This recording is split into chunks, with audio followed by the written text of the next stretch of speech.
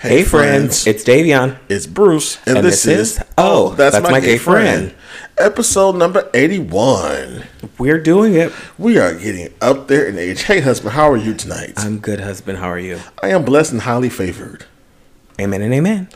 Welcome, friends, to another wonderful episode of That's My Gay Friend, brought to you by Bruce and Davion's 6-year anniversary tomorrow. Wedding anniversary. Yes. I was going to say, put the wedding on it. Don't take away our actual years. We put in time. We paid our dues. We paid it, baby. 14 years together and 6 years married on February 10th. There we go. So this is it's our anniversary. Yes. Yeah. That's all I'm saying, because I ain't got time to pay your second husband money. Well, he's more of my third one now. He's been demoted. Oh. But continue. Who got the number 2? You know what? I've become very fond of Anderson .Paak.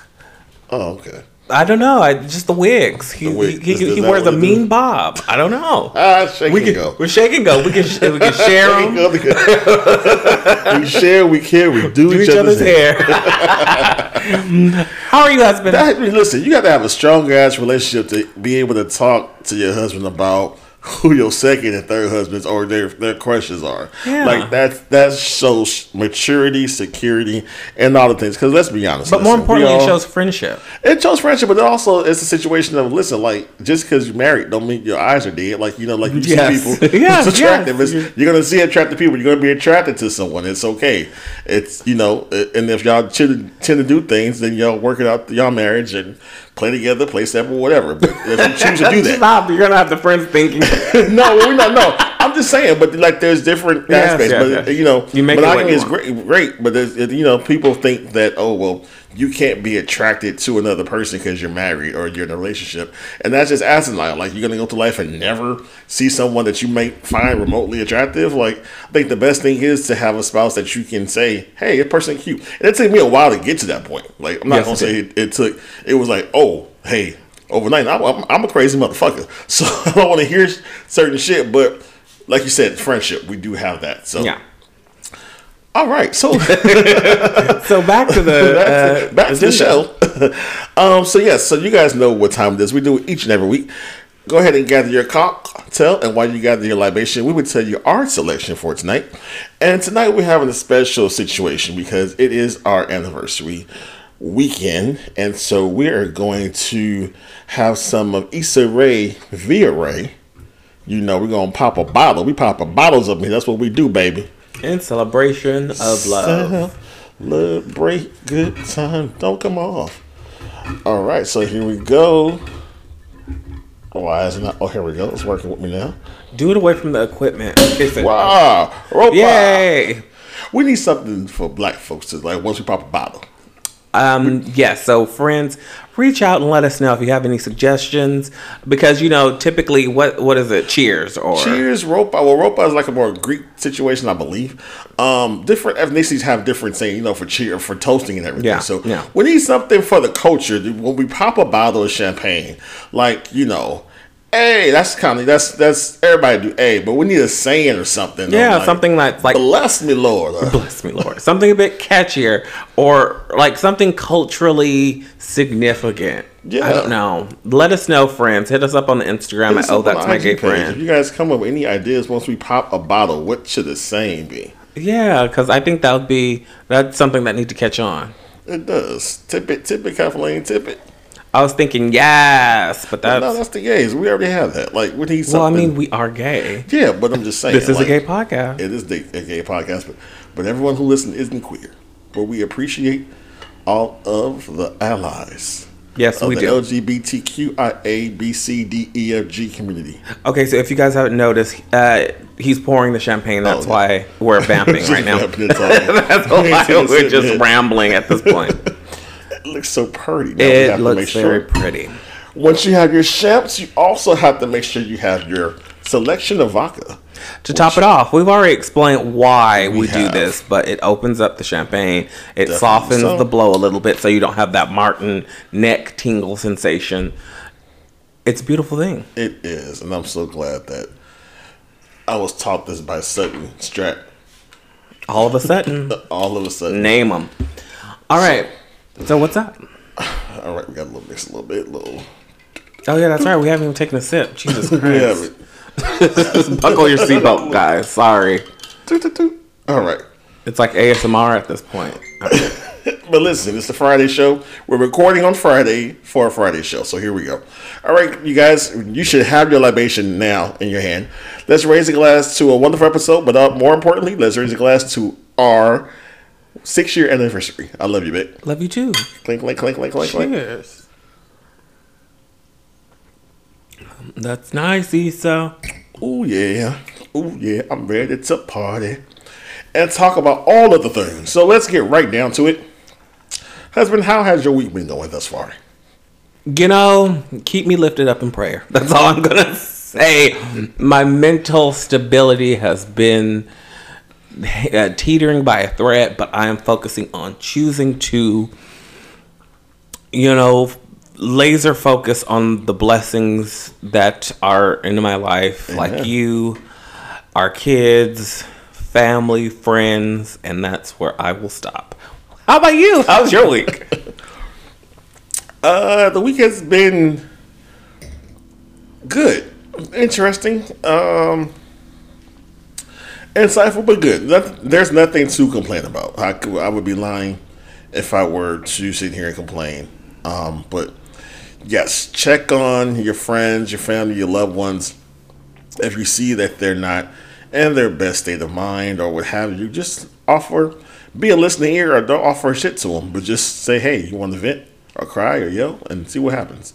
So, but my week has been great. This past week, we had some fun. Some of my day ones from my old clinic threw me a birthday celebration. So that was fun. We did that last Saturday. Mm-hmm. There was a lot of fun with that. So I appreciate my folks, the Fantastic Four, which has grown to the Fantastic 15 by this point now because of spouses and children and other people that we know. But basically the Fantastic Four was Brian, myself, Christine, and Val. And yeah. So shout out to my people, my A1s from day one from the county. And we used to all hang out and party, and we just came up with that crew name, and it just stuck for years. But they threw me a surprise party and to celebrate for my birthday. That was fun. That was great. And then it rained in LA. It rained a lot in LA. It has now stopped for now, I think. I don't know if it's supposed to start back up. I have no idea, but yeah. But it's been wet. Listen, they said it was the most rain in a long time. So apparently we needed this, which was great.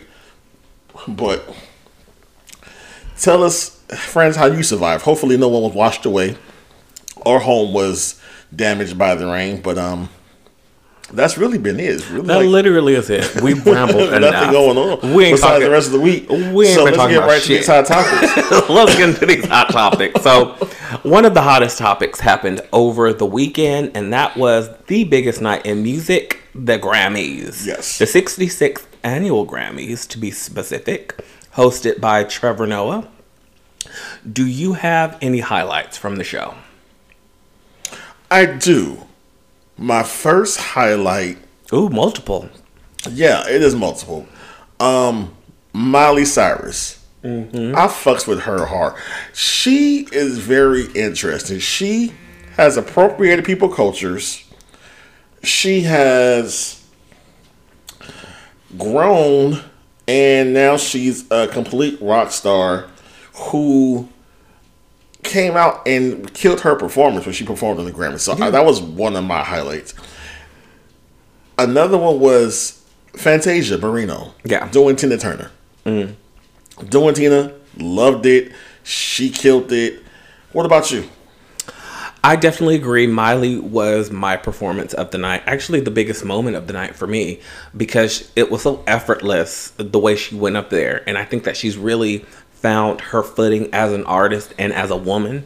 You know, she's gone from a teen star pop sensation to like slutty urban R&B act to weird expressionist, rock and roller, to now just a well-rounded musician. Right. And it was, I think it was like the culmination of all of her experimentation on Sunday night at the Grammys that we saw. She won her first ever Grammy, which I was shocked by. Yeah. And she looked stunning. She won 2 Grammys, didn't she? Yeah, she won 2 Grammys. And she looked stunning and was graceful the entire time while doing it. She gave, Mariah Carey her flowers, no pun intended. And it was great just seeing her really, she's in her bag now. What I loved also was her fucking hair. It was trailer trash chic. If you guys ever watched the show, it came on Apple TV. It was called Physical. We binge watched that shit. Mm-hmm. Fucking amazing, great. She reminded me of the lady who was the main character with her hair, but it was just more teased and frizzy and crazy. It was very 80s. It's very 80s, very like mullet. It was whatever it was, it fucking worked, and it's working for her. And I like Miley. I really do. I've always loved Miley, especially her voice. I think her tone is like one of the best. It's so gritty and distinct, but clear at the same time. It's really hard to describe it, but I've always been appreciative of it. Do you want to go over some of the winners? Yeah, so let's see who was some. Well, history was made that night, but who was also some winners? Yes. So one of the big winners was Victoria Monet, who won Best New Artist. Oh, my mama. Oh, my hood. Yeah, a lot of people was rooting for her, including us, because she is an amazing artist that has definitely paid her dues behind the scenes. She's written pretty much all of the biggest hits for Ariana Grande. So Mama's bag is good. No, yeah, she's going to be fine. Yeah, she's going to be fine. It's just good now to see her in the front, actually in the forefront. And she's probably written songs for majority of the people that were in that at the crypto.com arena. So that's why everybody in the stadium was turning up and standing on their feet, because they know what she's about. Okay. Record of the year went to Flowers by Miley Cyrus. Now, I really, really like this song. It broke records. It never really resonated that strongly with me. Yes, it's a bop, but I don't know. I think there were other songs in that category as far as Paint the Town Red by Doja Cat. To me, that should have been song or record of the year. That shit was every fucking where. And it went crazy, but I was happy for Miley. I really was. Yeah, it was a really good look for Miley. I was super excited for her. Now, pop vocal album went to Midnights by Taylor Swift, who had, kind of an amazing night. It was kind of record breaking. So we literally can just go into that right there. So, album of the year. The big 4 categories at the Grammys is Best New Artist, Song of the Year, that goes to the songwriter. Okay. That went to Billie Eilish. And then Record of the Year, that goes to like the performer if they didn't write the song. And that one went to... No, not that artist, Duncan. That one went to Miley Cyrus. And Album of the Year. So those are the top 4 categories. Okay. And Album of the Year went to Midnights by Taylor Swift, making this her 4th Album of the Year award that she has won in her career, making her the very first artist ever to win 4 Album of the Years. The last person, it was actually a tie, a 3-way tie. Stevie Wonder, Taylor Swift, and... Not Michael. No, not Michael. The Rat Pack. Fuck, I forget his name. Frank Sinatra? Yes.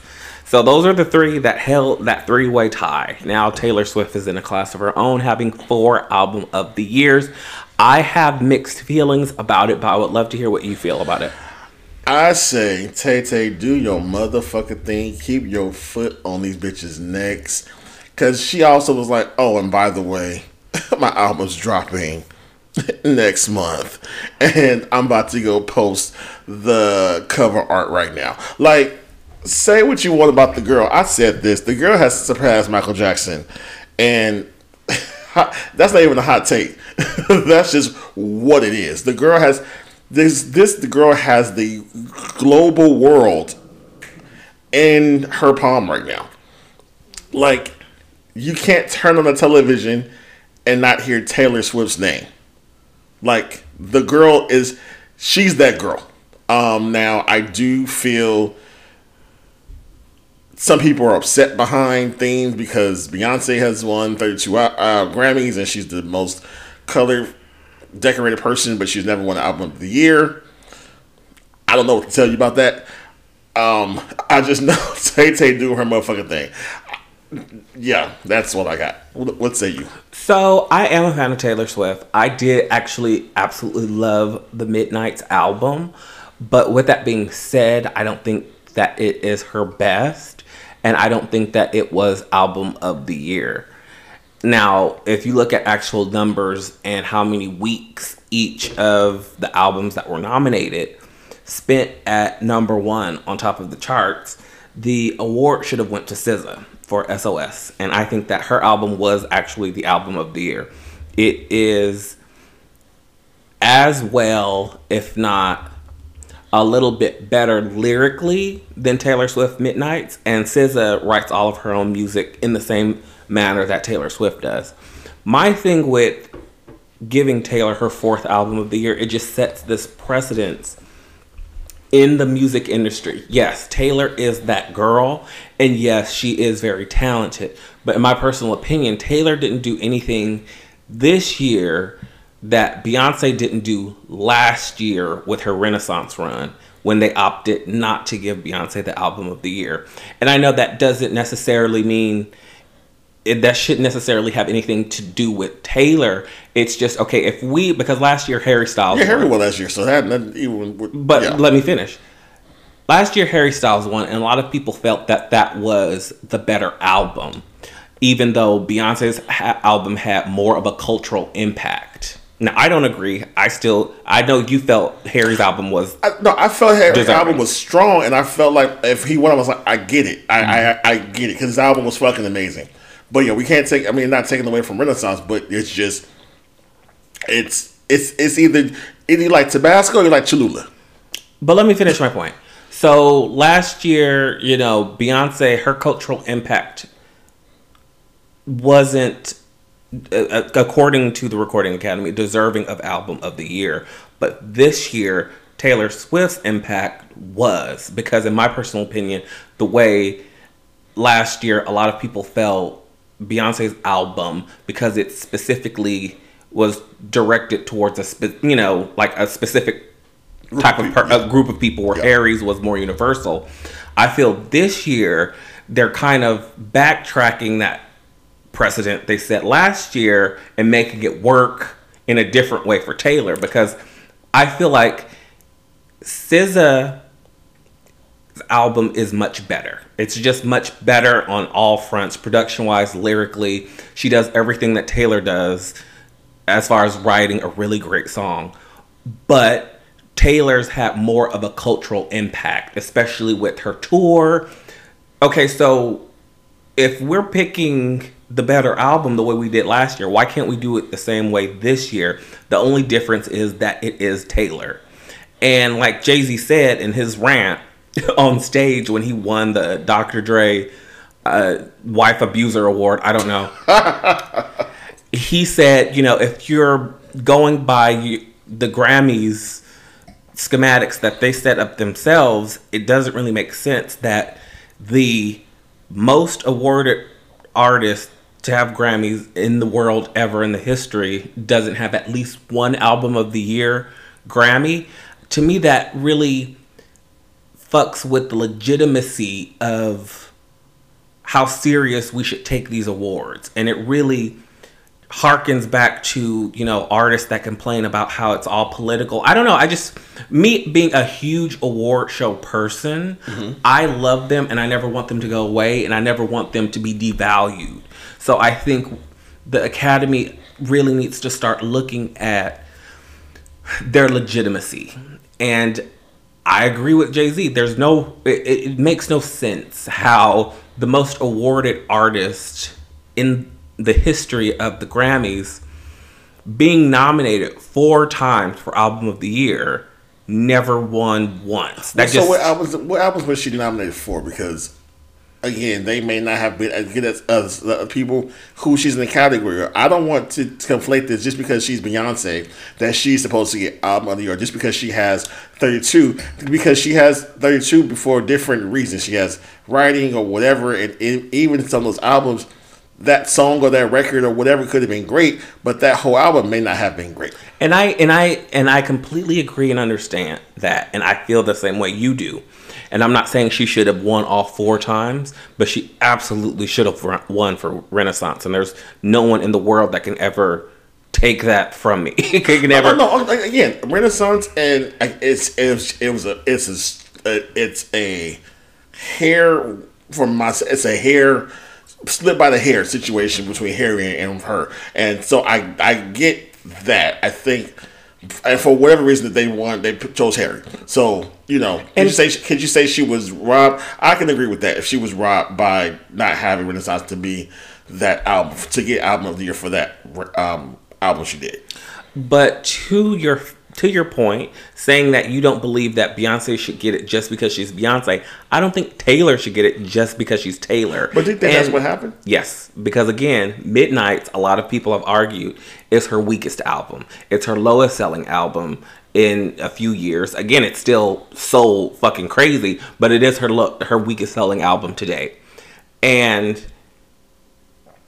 again, the albums that she was up against, Midnights was up against, I just don't think that it was the best album. What is what are the criteria that they're looking for album years? So if it's not based off of sales, it's not based off of units moved. So is this based off of what? Opinions. It's all. And so then that's a subjective thing, and so I don't think people should take to heart or be so up in arms about it if that person doesn't get it or whoever wins, because it's all a subjective situation. And I would agree with that if there wasn't a pattern, right, with those who have won versus those who haven't. And in my personal opinion, we are leaning towards celebrating white mediocrity. Take out how, Taylor has a huge fan base and how she's personally touched a lot of people, and look at just the pure talent. You can't tell me out of all the winners that have won album of the year, the last time a black woman has won it has been since Lauryn Hill. The Miseducation of Lauryn Hill. That was the last time. You can't tell me that there has not been a black woman deserving, and I'm not talking about just Beyonce, I'm talking about black women in general, has not been deserving of an album of the year award since 1999. And yes, that's 25 years. And yes, there have been a lot of black women nominated, but none of them have won. And the only black men that have won in the last 25 years since Lauryn Hill, I'll just start there. One was Ray Charles, and they did it the year he died, just as a, shout out, you the homie. And the next one was John Baptiste, which was last year. And that was only because white people love him. Because I can't tell you one song that his song. Yeah, I don't know his. He has great hair, beautiful gowns, great capes. But yeah, that's just my rant. I just don't. I think it's because, and this will segue into one of our stories we have coming up. I'm tired of black people having to work exponentially harder, and being one black person that's working super hard right now just to get like a fracture of what is given to those that are white that do just as good or sometimes even less. But do we really think it's? Do you think yes. think it's that? Yes. And I'm just saying, because again, Taylor isn't doing anything, in my personal opinion, that hasn't been done already. She's not revolutionizing the music scene. She's not revolutionizing guitar playing. She's not revolutionizing lyricism. She's definitely not revolutionizing being a vocalist. Like, if this is the case, why hasn't Mariah Carey won Album of the Year? And she's a better songwriter. She's damn sure a better vocalist. So it's like, what are we what are we using to gauge this on? Why? Because Taylor is like an easier, acceptable, all-American package? No, that's the thing. I don't know. I don't think it's that. But I'm just trying to see what. Again, that's why I'm asking the question of the measurement of, again, the criteria of what it is that they're looking for. If it's just subjectively off of people's opinion, like, then they need to either mix up who the voting panel people are and make it more looking like America. You know what I'm saying? Yes. Then I don't know who's on the panel, who's voting, so that needs to be something that people can petition or want to get answers for. But I think for me, before I sit here and just say, to co-sign what you're saying, just okay, it's a systemic racism, or not saying you're saying that, but just looking at it could potentially be something in that realm. What are the facts? I just need to know, what are they measuring? What are they using to measure to say this is the album of the year? And if it's just a bunch of older Caucasian folks in the room voting for this, then yes, there needs to be more diversity. If it needs to be an age range, there needs to be a cap of who can listen to or who's giving an opinion about the music, and people who like all genres of music, right? So that's just my take and my 2 cents on the situation. But I look at these award shows because, one, they're entertaining, two, like them, but I don't take to heart or have that I don't have that much personal interest in the whys and the behind the scenes into it, like as you do, right? So that's what I have to say about that. But it was a good show. It was a good show. It was a good show. It was a good show. And they said this was like the first Grammys people like actually watched. We didn't really fast forward too much of it, just like country shit. That is very true. But we didn't watch primarily almost all 4 hours of it. So it was a good situation. It was a good situation. And shout out to Celine motherfucking Dion. Listen, the voice, the woman, the myth, the legend. All we needed was Whitney Houston. Someone posted on X, the trinity of vocalists would have been 2 out of 3 of the trinity. Mariah opened the show, and Celine closed the show. Yeah. All we needed was Whitney. Rest in peace. We miss you, Nip. We miss you, Nippy. But speaking of something being nippy, baby, did you check out Monique on Club Shayshay with Shannon Sharp? That chocolate done the piece of thing. Now you talking about second? That's my second husband right there. He is. Okay. Yeah, I was gonna say he's a handsome man, but I don't think he's that handsome. He has a great body. He's a butterface. I wasn't really like checking for him to when I was like, wait a minute, Shannon. But yeah, he's charismatic with his he has a southern charm that's like, oh, you may not be able to read, but you are cute. You know what? But yes, the interview with Monique, which was everything. Basically, Monique it was really pretty much a Cat Williams part 2, if you will. If you've been following Monique in her, I'm gonna say rants. We already know the history, so of course Tyler Perry was brought up, Oprah was brought up, and Lee Daniels, but of course she mended fences with Lee Daniels, so that's a dead done deal. But with Tyler Perry and Oprah, she's still calling out and speaking out about certain things and about Precious. And Precious was how long ago? But listen, I'm not gonna sit here and say she has a grievance, but she wants her due, however that may look like. She deserves. And I think she's pressing hard because apparently Tyler Perry lied and he apologized because he said he started the rumor that she was difficult. There's a recording. And there's a recording. And did we hear it before? I believe that we did. I remember it being up on the internet. But all right. Well, yeah. So, and playing that, she's like, she just wants an apology for that and to be compensated. Be compensated, excuse me. And all the other things. So, it was nice to see Shannon just really stay calm and really try to understand her plight, and she wasn't as entertaining as Cat Williams because she didn't tell new shit or secrets about shit in Hollywood that we haven't heard before. It wasn't as salacious. It was truthful and honest, but it wasn't as salacious. Yeah, and it was like, okay, and she maybe gave some little hints, new Easter eggs here and there, but it wasn't too much. But it was worth the watch. What did you think about the interview? I absolutely loved it. I actually liked it more than the Cat Williams interview, and I'll tell you why. Because I first told you, you were like, is it worth watching? Exactly. I was like, I don't know. But then when I sat with it yesterday, all 8 hours of it, it literally is like a fucking avatar. It was a long ass interview. Yeah. But I will say Shannon Sharpe is extremely charismatic, and it makes me want to watch more of his interviews because he doesn't come across as an interviewer. It's almost like a conversation that you are just like a fly on the wall for. I think that's why so many people are like opening up to him so much. But for me, the interview was inspiring. Like you have to give her credit. She is standing on business. She is. She could easily let the shit go.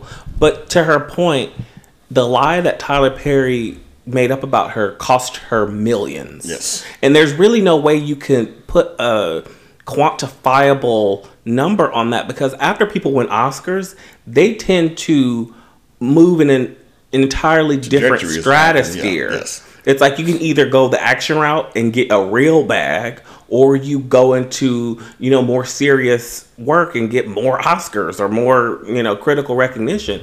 And she got neither. She literally got blackballed. You didn't see her nowhere. She was supposed to be Cookie on Empire. She was supposed to be in the Butler movie that Oprah eventually snatched from her. Like, it was supposed to be. Listen, baby, open the Aquarius. You know how we get down. Oh, listen. I believe every word Monique said about Oprah. Because let me tell you something about you fucking Aquarius. What? Watch your mouth. I will do no such thing. I will be honest and respectful as possible. But Oprah telling her, I completely get your standpoint and see where you're coming from as far as having her brother on her show, but then turning around and showing up with her fucking mom and her daddy. She was like, well, she said it was cool. She didn't say nothing about not having her mom, so having her mom was cool. It was like, that was messy boots. That's not Aquarius shit. That is you. I don't do shit like you, that. Kenya, Oprah. That's my birthday twin. No. Exactly. Messy bitch. Kenya's Queen Messy and Bravo. But I say that all in jest. I believed every word Monique said about Lee Daniels, about D.L. Hughley, about Oprah. Oh, that shit. You see his response to that shit about Monique a liar and all these things, and how she outed his daughter's business of being molested out, and he I think he want to fight her. I think he want to fight that bitch. He want to fight the fuck out of Monique. But the thing that inspired me about her interview is speaking truth to power. She made an amazing point that when you were younger, we were all told, tell the truth or you will get in trouble. Yes. Now it is tell the truth and you will get in trouble. And that's with everybody, especially in the black community. We're so quick to be like, they ain't my business. I didn't see nothing. That has nothing to do with me, until it happens to you. And then you want to rally the troops and be like, I blame Rock Nation. I blame, you see something, you say something. And when she brought up the Epstein thing, it really made sense. It was like a whole bunch of people knew what the fuck he was doing. Yeah. And didn't say anything. Because some were participating in it. Yes, and some were participating. Yeah. That's facts. That's factual information.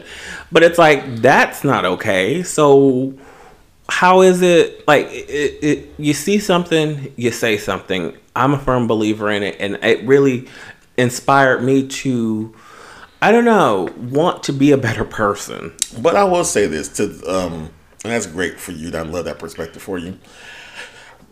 But DL said some shit. I was like, I kind of got to stand on him with his principle. It's like, you so much of, all my sugar babies, my loves. He said, but you can't even hug on your sugar babies because of the fuck shit that you did. And you trying to be this person, this truth seller, truth sayer. But what happened with your relationship between you and your children? And why didn't you have that? And I'm like, tell it. Because she hasn't disclose that information, or she has. It's been minimal. We don't know the whole situation of that. That your children don't fuck with you. Yeah. Your first set don't fuck with you. What have you? So I'm kind of like, I'll take what she says with a grain of salt. I believe her truth is her truth, and I'm not disinvalidating anything she said and what she's experienced. But there's three sides to every story, you know. And just because you may have the loudest voice, don't mean that you are right because you have the loudest voice in the room. I can see that. I just think sometimes. So I think that I would love what I would love to see.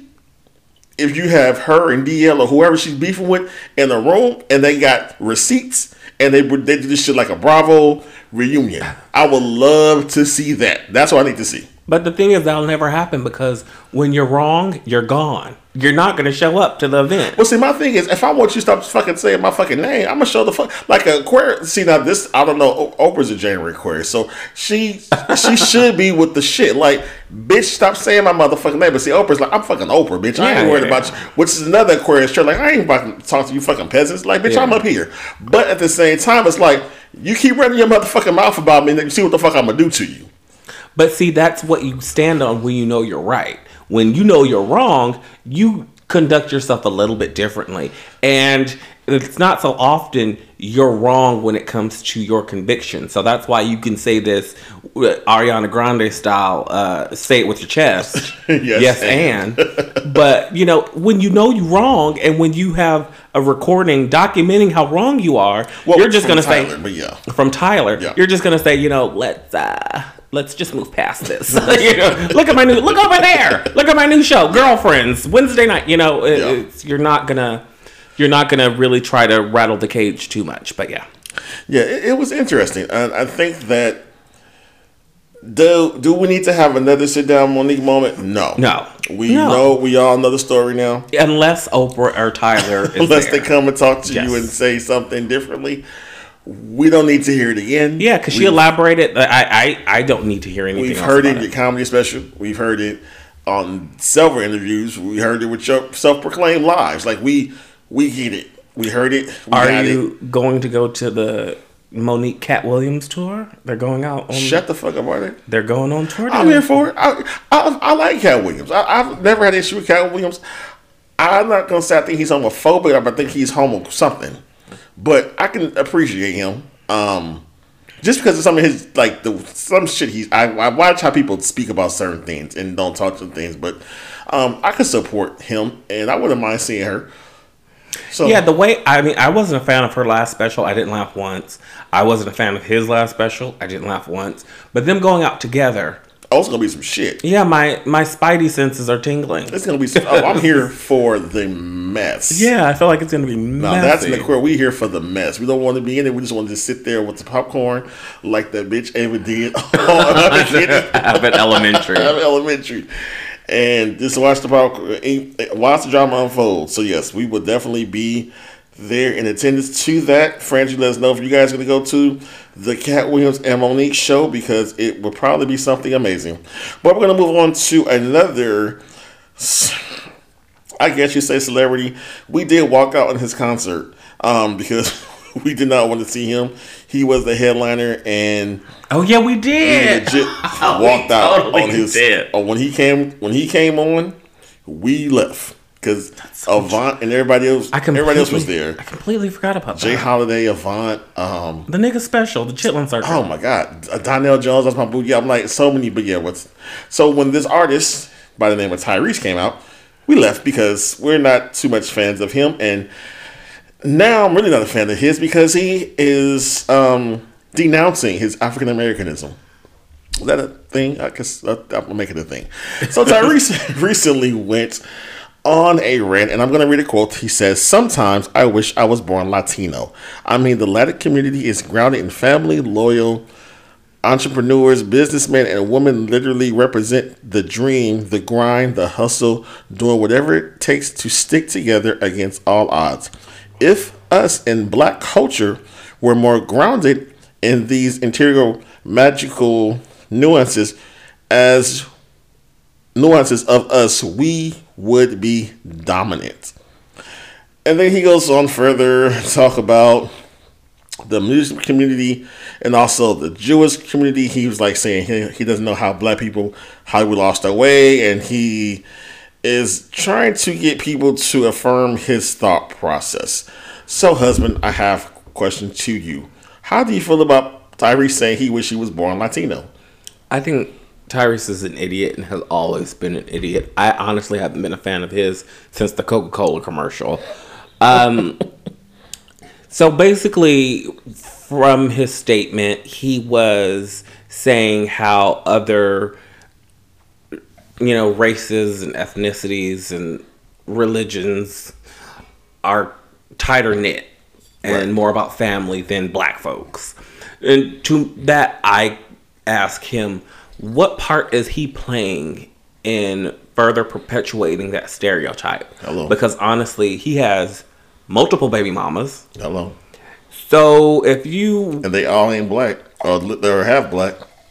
So if you are wishing that you were born another race, you would still be doing the fuck shit that you're doing. Because, wanting to stay with the mother of your children has nothing to do with race. It's more of a character trait. Yes. And your character trait isn't dictated on your race or your religion, or if you're Jewish or if you're Latino. It has everything to do about you. Right. It's a lack of accountability for me. It's not him saying, oh, I'm a little crazy, or I'm a little neurotic, or, judging from his rants on Instagram, he may need some therapy, but he would still have those issues if he was fucking Jose. So I'm just confused, but I'm not giving it too much energy because it is Tyrese, and I give absolutely everything he says with a grain of salt, because he is the epitome of like speak now, think later type nigga. Right. And that's all I got to say about him. What say you? You black as midnight, and you over here talking about you wish you were Latino. Now listen, I have every ethnicity in my family. Everyone knows this. Black, Latino, Hispanic, Mexican, El Salvadorian, Asian, Caucasian, Polasian, all the shit. So there is not a racist bone in my fucking body.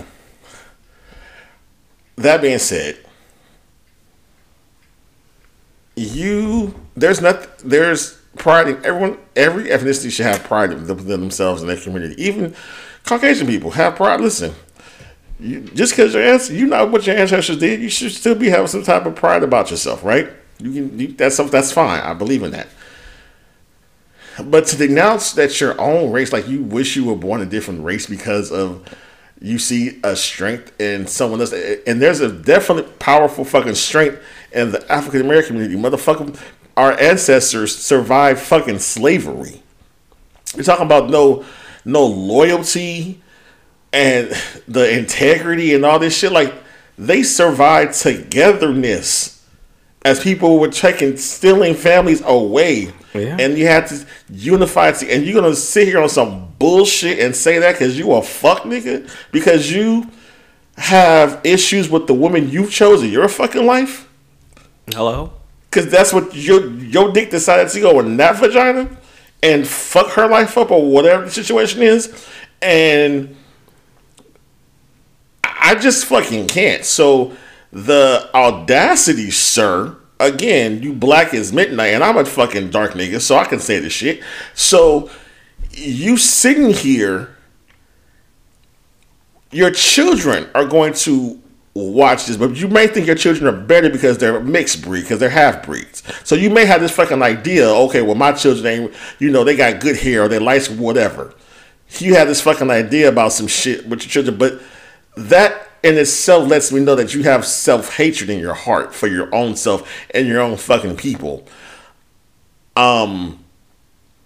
It's sad. It's really sad. I think that anyone who feels like their own ethnicity, that they wish there was something else, is problematic. And you want to know where that fucking comes from, because that just doesn't make fucking sense. And again, to literally shit on black culture you were brought up in, the culture that you fucking a part of, and the history of the black struggle in America, and for you to say some asinine shit like this, like, I've lost respect for the man again. Did you have it? I had an appreciation for Tyrese. Again, Didn't want to see him in concert because, Sweet Lady is all I know, and maybe 2 other songs. It's Sweet Lady.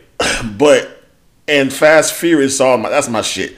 But beyond that, like, I don't respect. He has his opinion. I find problems with his opinion and his statement that he made. I just say start working on yourself, because there was some issues with you, and we all seen it unfold via the Breakfast Club and all your rants. So work your shit out before you start talking and denouncing and talking frequently bad about a whole culture that you're fucking that you're a part of. So that's all I have to say. But friends, you tell us your thoughts about Tyrese's controversial statements. Go to our IG page at Oh That's My Gay Friend and drop us a line in the comments, or email us at ohthat'smygayfriend@gmail.com and tell us how you feel about Miss Tyrese. Now, I'm not even gonna do that. No, I'm gonna do it. Fuck it, Miss Girl, Miss Honey, Miss Honey. Tell her how you feel about that.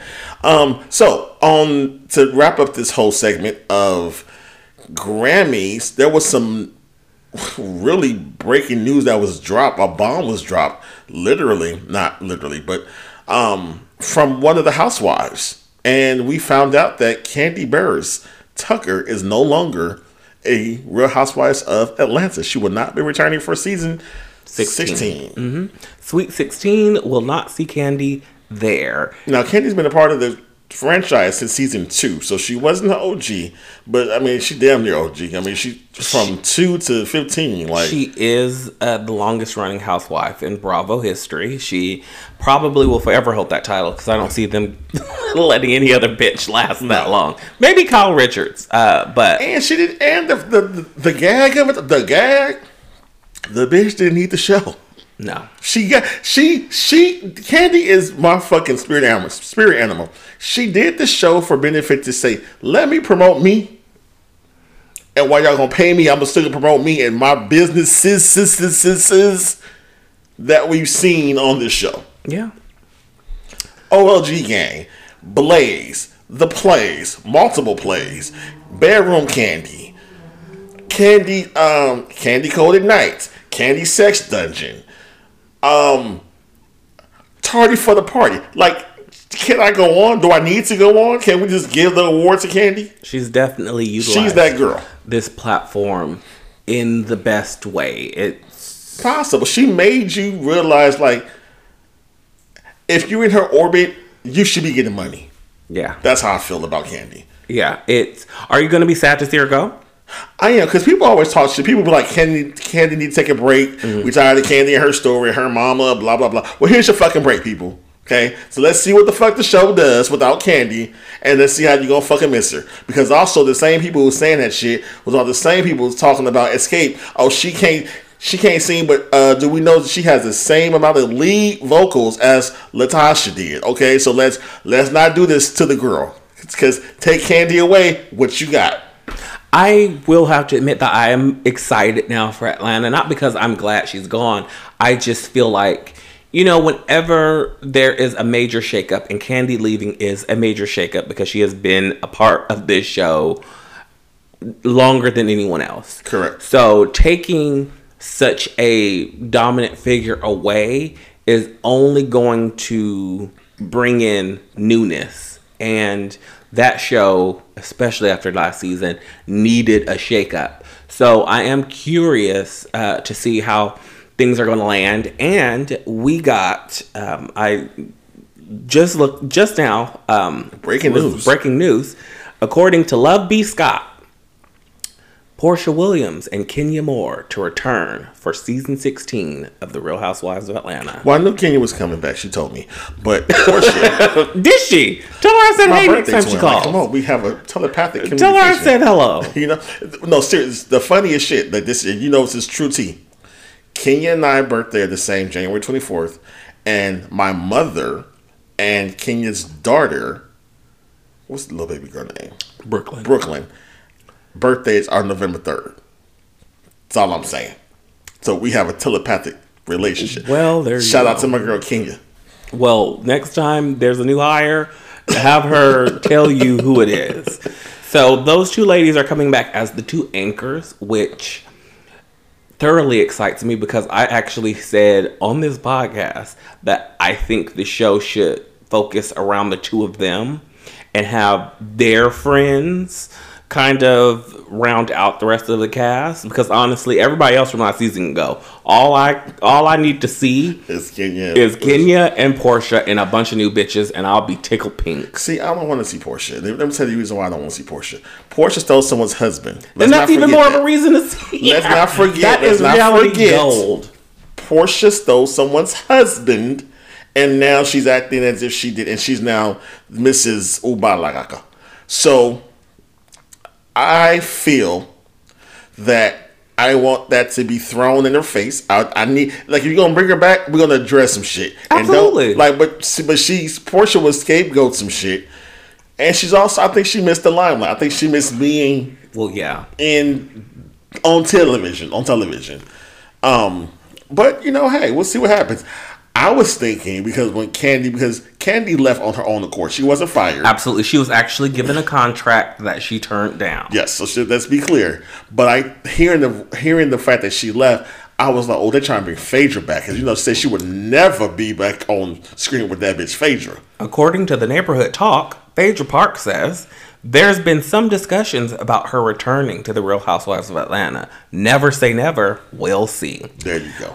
Andy, as soon as he got off the phone with Kandi, he was like, auto dial, because he got Phaedra probably saved in his contacts. Yes. She's probably like number 4. He pushed number 4 and was like, Faye. Because one, I know he's probably upset that he blew his wad with Married to Medicine, because she's an absolute flop on that show. Absolutely. So I know he's probably like, damn, we jumped the gun too soon. We should have just held out a little bit longer, because that would have been the gag. We don't hear from Phaedra this entire time, and then all of a sudden we have Phaedra, Kenya, and Portia coming. Yeah. Woo! Like, literally, all they need is Cynthia, and this will be perfect. But they'll make it work, because she's not working on Married to Medicine. That entire show is going to need a revamp next season, so they'll easily pull her from there to work with women that she actually, knows and have relationships with and history with. So I'm excited. Well, you be excited. I don't know because it can't be worse than Sanya and fucking Marlo. Let's be honest. Well, okay, bring Marlo back, because Marlo just for the fashion. As a friend of, she don't need a peach. She don't know what to do. She don't know how to handle herself. Yeah, if everybody else is giving pink slips, Drew Sidor, take your pink slip. You and Ralph, y'all go. Yeah, but this is not the reality roundup, people. This is still first hot topics, but we're just talking about Kandi leaving the Housewives, so we will not be talking about Miss Kandi Barris Tucker any longer, except for the shit that she's doing on her own accord. But let's talk about our favorite segment at this point, which is Have You Ever Wondered Why? And this question was brought because of some leakage that happened, and not from the ceiling because it was raining, but the leakage from the internet. So have you ever wondered why celebrity nude photos aren't as appealing, or they don't really hold up to the excitement that you think that you are going to see with a celebrity, right? So case in point, everybody knows the Champagne Poppy photo was leaked this week. That's Mr. Drake. I'm about to say Steal Your Girl, but that's Trey Songz. Drake penis post pictures were self-leaked. I'm gonna say self because allegedly, because I don't think the nigga, like, I saw that there was a gay boy or something. He's like wanting to sue this guy because he's saying he leaked the photo. So we don't know, but either way, they were on X, Twitter, Instagram, all around the fucking world. I saw a still shot of it. Did you see the video I saw the video, the clip of it? So the clip. It's not a video. It's literally So like, okay, I already got a little piece. But what's really funny, well, what did you think about the video? I think people, if you are not hard, do not document your penis. Like, if you're on the way there, just don't click record or just take the picture, because in the actual clip, it's like a slinky. He's not erect. He's like semi. I don't even say semi because it was giving slinky. What it was giving was the inflatable, I kept seeing that little thing emoji going to go. I was like, why are people saying they're doing that shit? Yes, at like when you go buy a car, the inflatable, like the car salesman when they put out the little inflatable dummies. Yeah. That's exactly what it was giving. It's big, but like nobody wants to fucking see a lasso. Like this ain't the rodeo. What he said, Rodney, like a rodeo. Did he? Oh, that's not him. That's another song. His song is what's his? Shake that ass for me.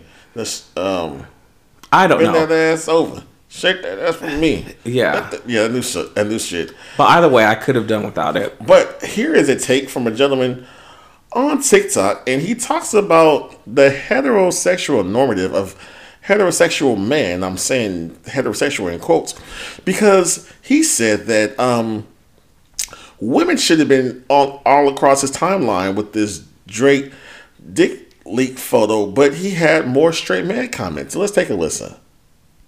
Drake's Canadian bacon and the whole internet been talking about it. Well, not the whole internet, mostly straight men. Okay, I woke up to text messages from my hey, did you see Drake's dick though? Like, hold on, brother. First of all, 6 a.m. in the morning. Like, men have actively sexually appropriated male celebrities' nudes now. Because women were supposed to celebrate today. My timeline should have been females talking about, oh, I'm moist. Drake, let me have it. But it's been men talking about, hey, Drake, he kind of packing. Like, what we talking about? Drake got a song called Girls Want Girls. He need to do a remix and change the name to Boys Want Drake. Because y'all showed out today. Men, I've been saying this for the longest. Men be the biggest groupies of all time. Yeah, y'all be trying to make like the girls is thirsty.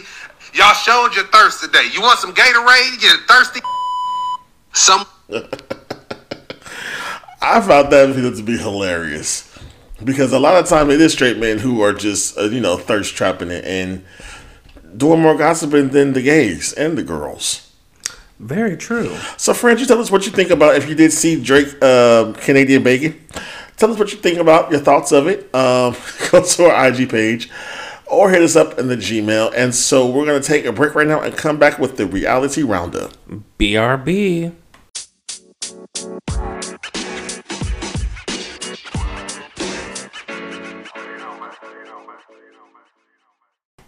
All right, we are back with the reality roundup, and we are going to start things off with Beverly Hills.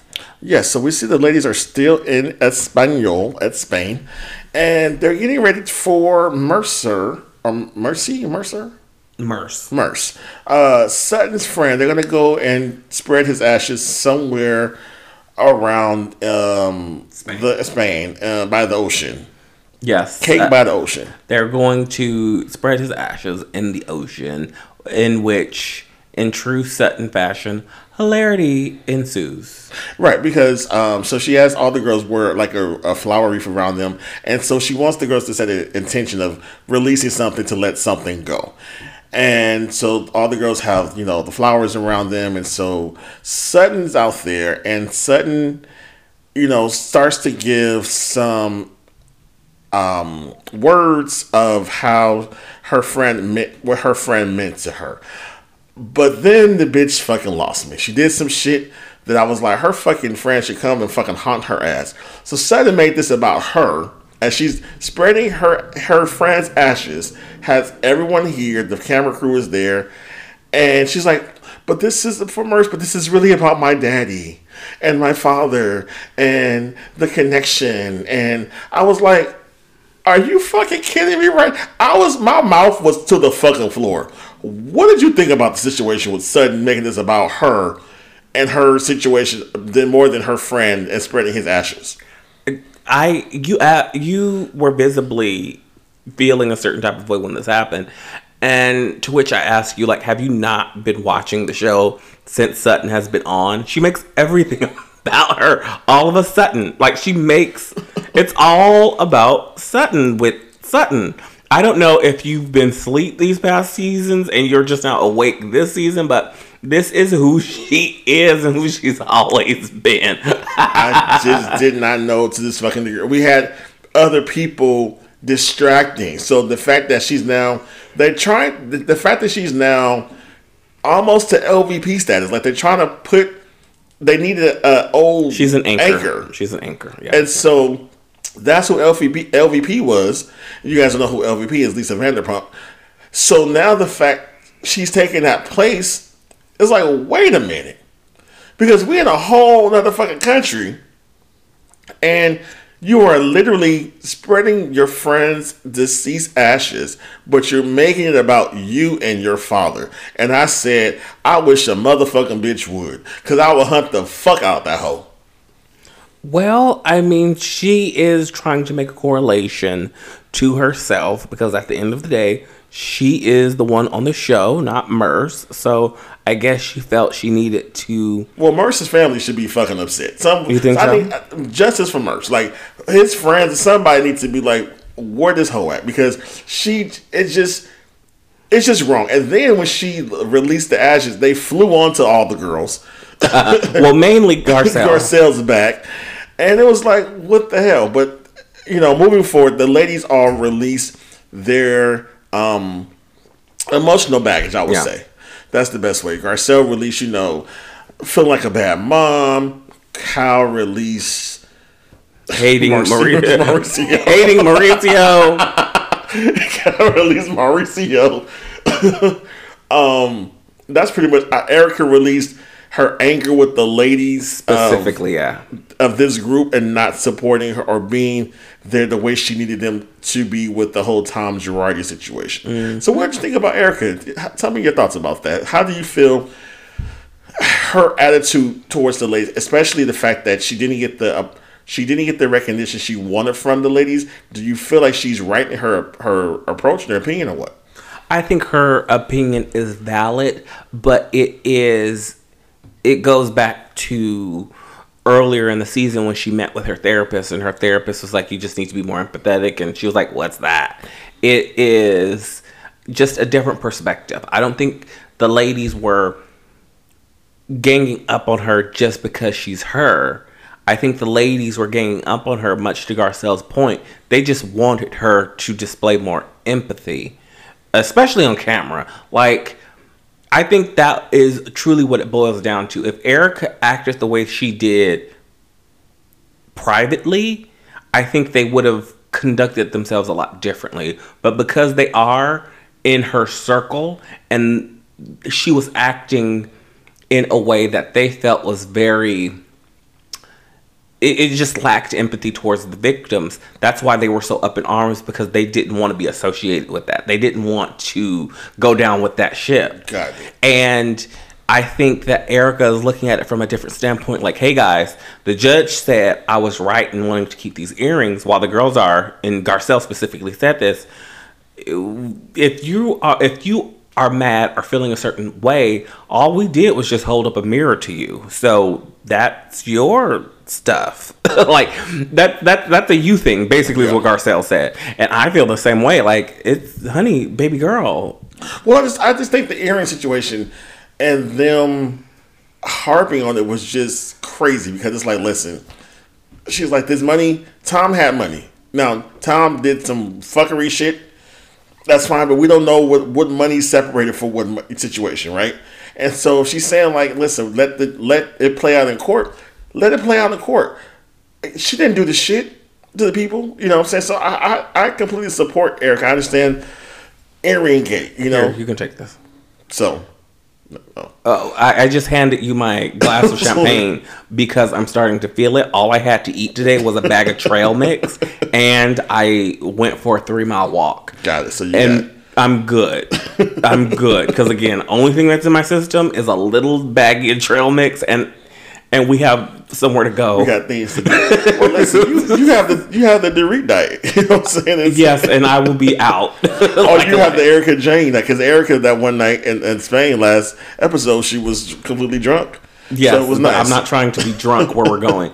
But moving on. Yeah, so later on, the ladies end up going to dinner, and they have a flamenco. They all have to wear red, and Kyle, of course, has to be unique and different. And she has some kind of tangerine, which it looked red to me at certain times. No. But No. When she was with the ladies, you saw the difference. Yes. But, it's like a burnt orange. Yeah. And they basically have dinner and just talk more about the day that happened earlier. But it was nice to see them have a peaceful lunch. And even Crystal and Anne-Marie, to have a situation. But there was a hot take that someone had mentioned, a friend of the podcast had mentioned about. Okay, yes. So we had a friend of the podcast reach out to us on our Instagram. Oh, that's my gay friend. And asked specifically if you were trolling all of us by being an Anne-Marie fan. Me be a troll? And how dare you? To this friend's credit, I am wondering that as well because she's kind of a trash bag person. So how is Anne-Marie a trash bag person? What the fuck did she do to y'all? She's thirsty. Where? She's trying to establish herself as a housewife. They have given But she's going about it the wrong way. But what housewife as housewives fucking do? She's playing to the formula. No. You're still gonna say Ramona and all them and Dorinda. You think Dorinda fucking Blue Ridge Lake or some shit? What's the fucking how she Blue Ridge Manor. No. Crazy shit that she fucking do, and y'all sitting here upset at Anne-Marie because she asked about a bitch stroke because she's saying medically that can't be possible. No, what you are negating is the way that she decided to come into this group by harping. We're not talking about the Crystal situation. We're talking about the way she literally tried harping on Sutton's. Literally, Sutton described what was happening with her in a conversation she was having with Kyle that had absolutely nothing to do with Anne-Marie, but the fact that this remotely was in the ballpark of a medical diagnosis to which she is in the medical field. Yeah. So she inserted herself just to remind us all that she has something to do with the medical field. How would you like her to introduce herself? Hey, this is my husband. These are my kids. This is my life. This is what I do. No. Not Sutton. Literally, how you every get season 2. No, it's truly not. How you get a season 2 is by providing story and having natural conflict. There was nothing natural about the conflict that she had with Sutton because Sutton wasn't checking for this. It's not conflict. It's just a fact of saying like you can't have a small esophagus because I'm in the medical field and I know that not to be true. The end. It wasn't. That can be proven. It wasn't the end. It would be different if she said what she said and it was the end. Anne-Marie dragged. It wasn't even a storyline because Sutton wasn't part of it. It wasn't a back and forth storyline. It was literally just Anne-Marie going to whoever had a fucking ear attached to their head. As all the other housewives have done with everybody else in their story. Lisa Rinna. But it's been good story. It's been good story. Okay, so because it was a esophagus and not someone's husband cheating. No, that's the difference. Because it wasn't another party engaging. Usually when there's other bitches engaged in shit when they talk about shit about them. It has been. Like when Crystal came on the scene, your ugly leather pants. Crystal gave Sutton the business and Sutton was giving Crystal the business. There was a back and forth. There was a trading of energy. Literally, Anne-Marie was talking to these bitches and everybody was like, why do you care? Like literally everybody was like, huh? She has to establish because she's herself thirsty, she's parched, she's dehydrated. She needs medical attention. She needs medical grade hydration. She needs a drip. That's what she needed. Well, listen, she's clearly got the girl. She got y'all riled up. So therefore, she's doing what she did, what needed to be done. She doesn't have us riled up. You have us riled up. The diamond. You and your Delulu land have all of us riled up. We're concerned for your betterment. We need to. I'm trying to let you know that she's playing the game. She is trying to establish herself to say they have to justify why is she holding a diamond. Hey friends, don't send a welfare check to her home. I promise he's fine. My husband is just a troll. He literally likes getting people. He's a contrarian that likes to get people riled up. Don't take him seriously. No, I say what's on my mind, and don't say what people. And some people think the same thing I'm thinking. Who said that? Listen, I have always been a man to walk to my own drum, my own beat. I give two shits, but I'm saying I'm not trolling. I'm just saying I appreciate Anne-Marie establishing herself in this franchise the way she did, because again, she has to justify why she's holding a diamond. So that's all. But we appreciate the feedback, friends. But hey, this is why we love our podcast. It's interactive. You guys have something to say, we'll address it, and we'll go back to it. We love our friends. Before we move on completely from this franchise, I saw the seating chart for the reunion. All right, so let's talk about it. To the right of Andy, we all know. So, sorry, give a little history. So we all know the seating chart is like the hierarchy. It's the creme de la creme, like to say your importance in this franchise. Mm-hmm. What stake you have? What's your position? Yes. Okay. And the closer you are to Andy means the closer higher the hair, higher the God. Better your story was for the season. Now, to the right of Andy, we have Kyle First Seat Richards. Of course. The girl doesn't know a placement other than being next to Andy. Next to the right of Kyle, we have Erica Jane. Second seat, baby. She usually keeps that spot warm. She keeps that, yeah. Last year, she was in the front because clearly. Next to Erica is Dorit. Okay. Next to Dorit, bringing up the rear, the caboose, Anne-Marie, your girl. Barely. That's fine. One cheek on the couch, one cheek on the unemployment line. Great thing she has a day job. Keep it, girl. Keep it, girl. That's all I'm gonna say. Don't give the hospital your 2 weeks. Don't give the hospital your 2 weeks yet. She married somebody. She's good. To the left of Andy, drum roll. We know who it is. Sutton Strack. Of course. First chair, first year time. Being in the first chair. So Mama's earned it. She's paid her fucking dues this season. If she wasn't, the gays were going to revolt. Next to Sutton is her BFF, Garcelle. And next to Garcelle is Crystal. I personally wish they would have switched out Crystal with Erica, and that would have been the ideal. That would have been the ideal side of the couch. You can't, because you can't have Crystal and Anne-Marie arguing on the same side. True. So you have to know. And also they're in, so it's leveled. Yes. So, yes. Yeah. I think that this seating chart is probably the best. It makes sense. Reunion it makes sense. It's seating chart I've seen in years. It literally makes sense of who was who and the importance and your stature in the franchise. It makes complete sense. Yeah, it makes complete sense. I have 0 notes for this reunion seating, and I usually always have notes. And what the funny part is, the two bitches who are really kind of the moving pieces to shift and shape this are in the second seat, which is Garcelle and Erica. Yes, I think everything perfect. Really between them two moving shit, like they are the ones who are the anchors and like making this show what it is. I think that Kyle and Sutton are currently the anchors, but Erica and Garcelle are the movers, if that makes sense. I think they're the face piece. I don't think they're anchor. I think that Garcelle and Erica hold more weight than those other two. But agree, disagree. Agree to disagree. We usually do. We always do. So that's how marriage works. But we're gonna move on, take a flight to the East Coast and go to Housewives of Potomac and see what these heifers were talking about, which was much of nothing, really. This was kind of a filler episode. Well, this is a filler season. We start with Giselle, Ashley, Robin, and Mia, or as I like to call them, the Loser Squad. The Loser Squad. Looking at fabrics. Are they blazed and confused? Yes. Okay. They're looking at fabrics to discuss what will be Giselle and Ashley's defunct clothing line or athleisure line, because it's only a matter of time before it's on Shein or before the doors are closed on that shit. It's gonna go the way of every hue.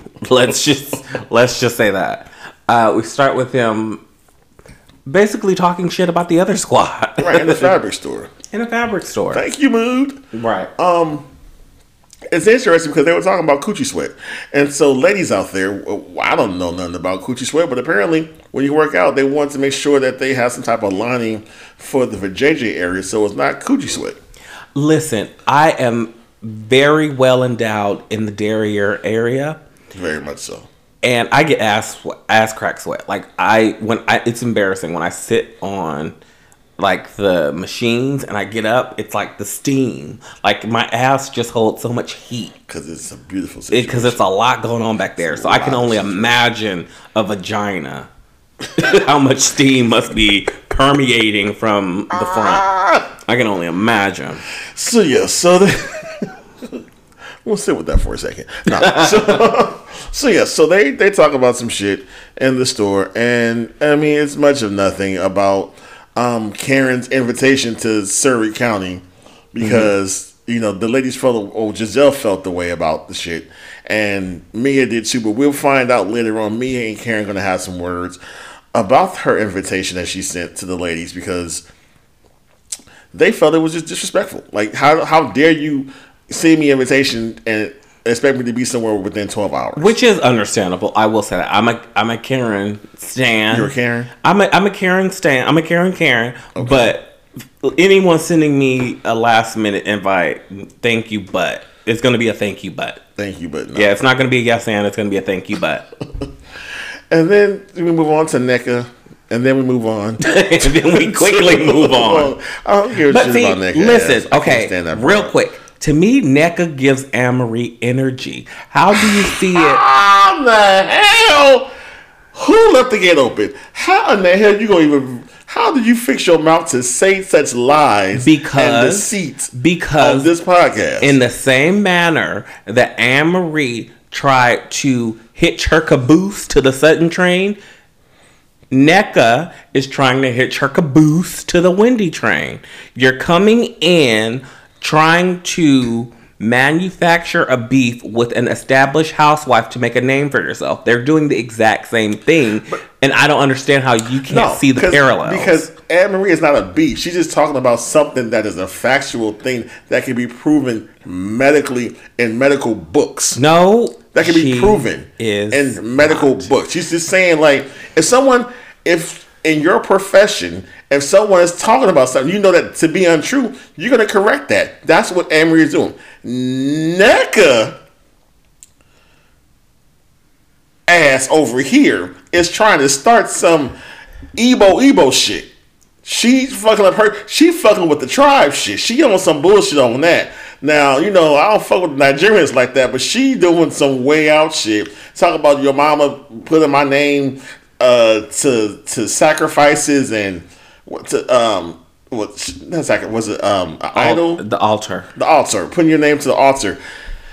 That's completely different. And also because they have friends in common. It's beef and sister cousin beef or sister friend, whatever beef is going on. That's the difference. So that's why NECA for me can go. She wasn't needed for this franchise. To me, they are the same birds of the same ball-headed, flockless, featherless, the same ball-headed, featherless flock, in my personal opinion. Okay. But continuing on with Potomac. Well, yeah, so, I mean, we see NECA and the house is undone. And it's all white. Jesus, it's all white. I can do it all white. That's fine. I love everything. But I hate rich, poor. That's what I hate. And if you guys don't know what rich poor is, it means that you have this amazing grand house or what have you, whatever, right? And the outside looks amazing. And then inside you have blow-up beds and folding tables as your decor. But you do know there's nothing else. Yes. But you do know as a homeowner, it takes months now to get furniture. But custom-made furniture. But when you are presenting to the world, you that girl, and you are that lawyer, and your husband's blah, blah, blah, blah, bitch, you should have had all that shit done. You should have had a decorator before you moved into that house. It should have been furnished head to fucking toe. Since you that fucking girl, right? Since you always will say you're that bitch, blah, blah, blah. Well, then be that bitch and have a fucking decorator come into your house, have all that shit done before you have the cameras to show what the fuck you got.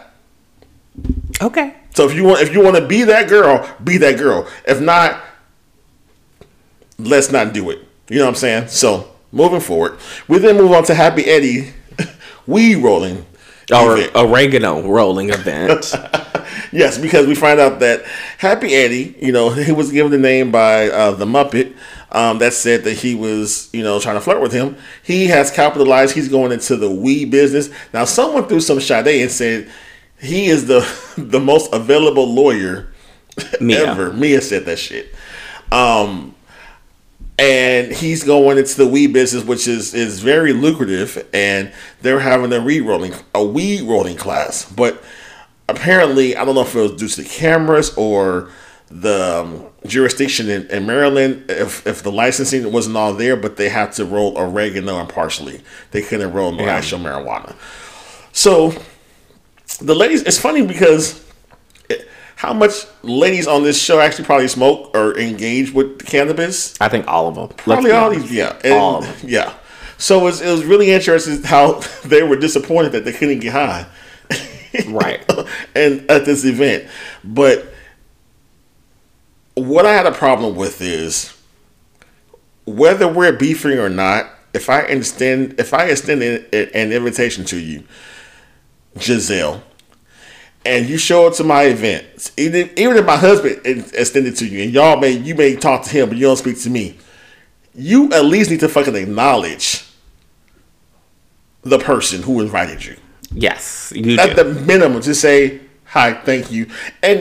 But when you just blatantly don't say shit, that lets me know you are panini pressed, and I'm living rent free in your fucking head, and you can't handle it. It's Giselle, queen pressed, but what I hate and why I think that Potomac needs producers, they went on because Wendy brought this point up and was like, Giselle didn't even say hi. Right. They went on to show all the times Wendy did not speak to Giselle. They literally did like a flashback of But it wasn't things. Giselle's event. Exactly. And to my point, exactly, that's my point. It is a clear and distinct difference that the producers, for whatever reason, they are obsessed with Giselle and they're up her ass. I don't know if she knows secrets about these producers. I don't know if, they're secretly related to Giselle, but this bitch can do no wrong in their eyes, and I am tired of it. It's the pretty girl syndrome. I can say exactly what it is. It's the pretty girl syndrome. It's I'll the buy light skin, yes. green-eyed situation, and they're caught up in that, and so that's just what it is. But we see Karen show up with reverse slavery, which I love this for Karen, because Karen always have a white boy with her. The same white boy. The same blue-eyed white boy. I was like, is this reverse slavery who's going on here? Like, I don't think he get paid. I think he just, for experience, he's getting experience. He's internshiping with Karen all the goddamn time. But, the event was a success, to say the least. But we then had some mess with Mia and Karen. And I was confused about how did this start? Because Karen didn't initially invite Mia to the first round draft of invites to Surrey County. Right, okay. And then when she invited the entire group, Mia declined because, again, it was 12 hours before they were supposed to leave. And I guess Karen felt a certain type of way about that. Why? I honestly don't know. And this was the first time I actually saw Karen in a different light. It's like, girl, okay, so because I've never felt that Karen self-produces in the same way that Giselle does. Mm-hmm. And I was like, in this moment, I felt like, okay, Karen, you're just trying to start a moment. But see, Karen also thinks that because she brought Mia in, that she's supposed to bow down to me all the fucking time. And you're supposed to be grateful. You're supposed to be grateful that I brought you into the fold. And that's just not cool. Now, I will give NECA this.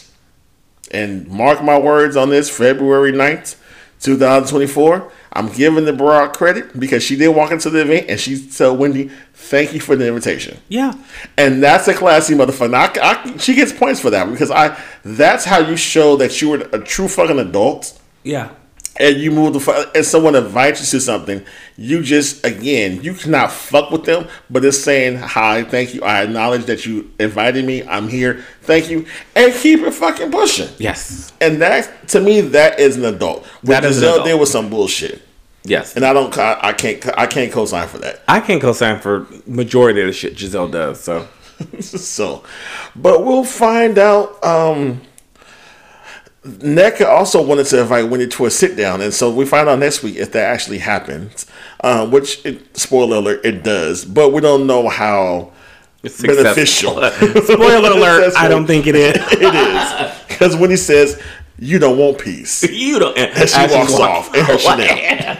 In her tweeted Chanel, she has. You don't want peace. So we'll see what happens with that, but that's pretty much wraps up Potomac, guys, because there was nothing else really happening with these broads. That's it. So let's go ahead. Oh, besides Mia and G, but we'll find out more shit about that. Well, we know how that ended, so who gives a shit? So yeah, so let's go ahead and take another trip to a different network, and we're gonna talk about. No, we're staying on the same network. Oh shit! But we're just going trip to down south. Then, oh, my bad. We're gonna get on the PJ and go to Atlanta to Married to Medicine, or get on the PJ and go to Hilton Head, because that's where the mess is at, baby. That is where all of the mess is at, and we pick up with everyone essentially getting ready.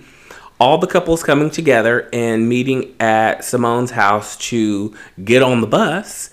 Except for two couples. Get on the bus.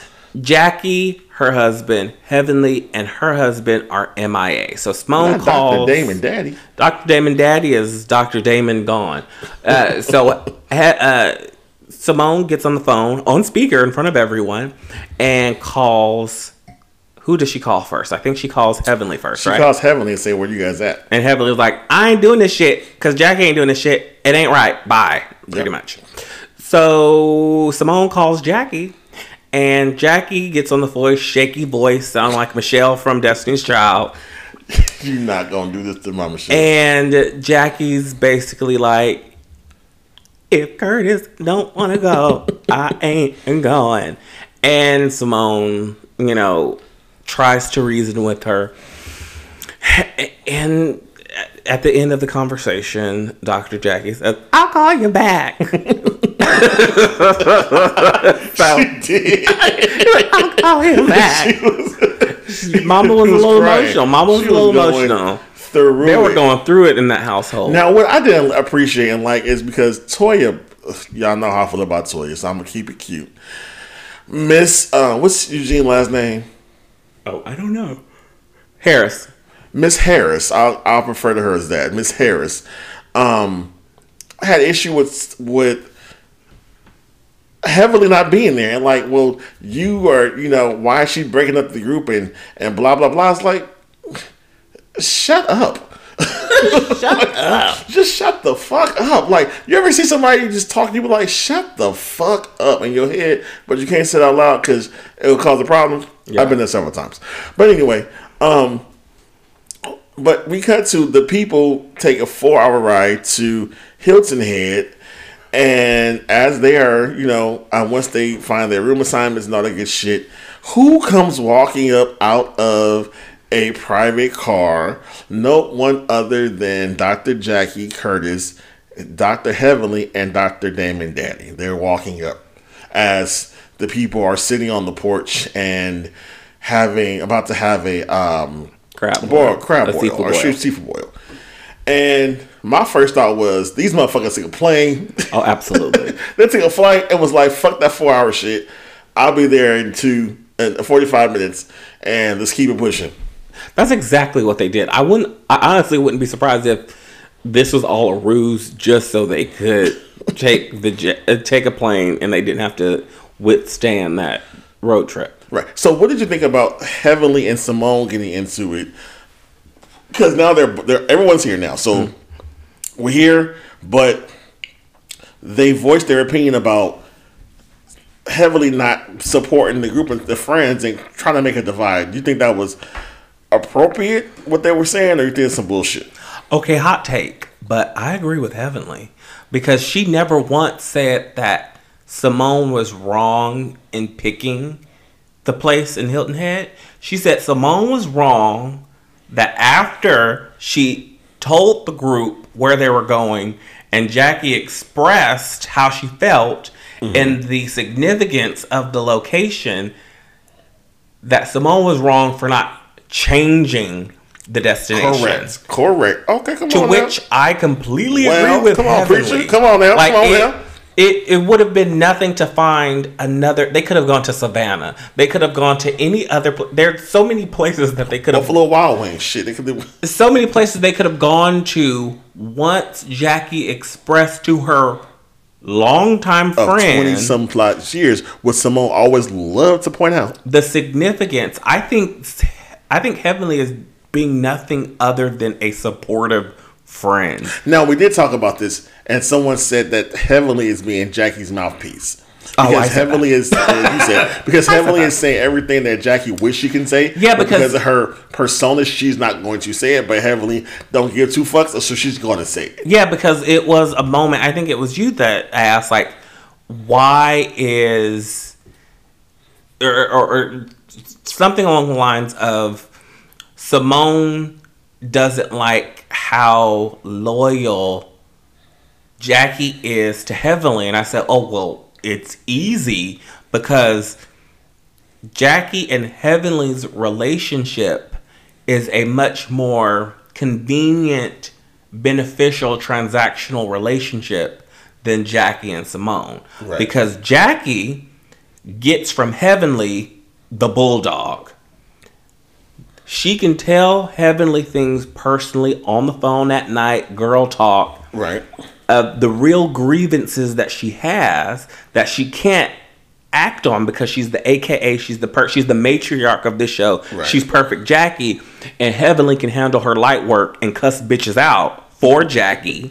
And what Heavenly gets from Jackie is the cachet of a very well-respected, high-esteemed, accomplished doctor. Not saying that Heavenly isn't one herself, but Heavenly is a ghetto bitch. But also, also to that point, Heavenly also gets Dr. Jackie to co-sign her side and get people to try to understand. Heavenly is smooth out the edges. She smooths out the edges for Heavenly. Exactly. So it is. Yeah, it is a reciprocal type of relationship that they have.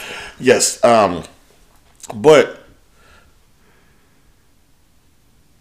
the bitch Sweet Tea tried it with Miss Jackie. Oh, she tried it. Now, she tried it at the table, and Jackie's like, you want to put me in the hot seat? Like, baby, let's put me in the hot seat for what? Jackie specifically said with a smile on her face and pure AKA form, are you trying to make me uncomfortable? Oh, but she read the bitch down. She read her down boots. I want to say it verbatim. She said, I'm always in the hot seat. I'm in the hot seat every day. When I see a mother die from trying to give birth, I'm in the hot seat because I couldn't give birth to my own child. I'm in the hot seat because of blah, blah. She read that bitch down. That was a read. That was a read. That was a Kojic.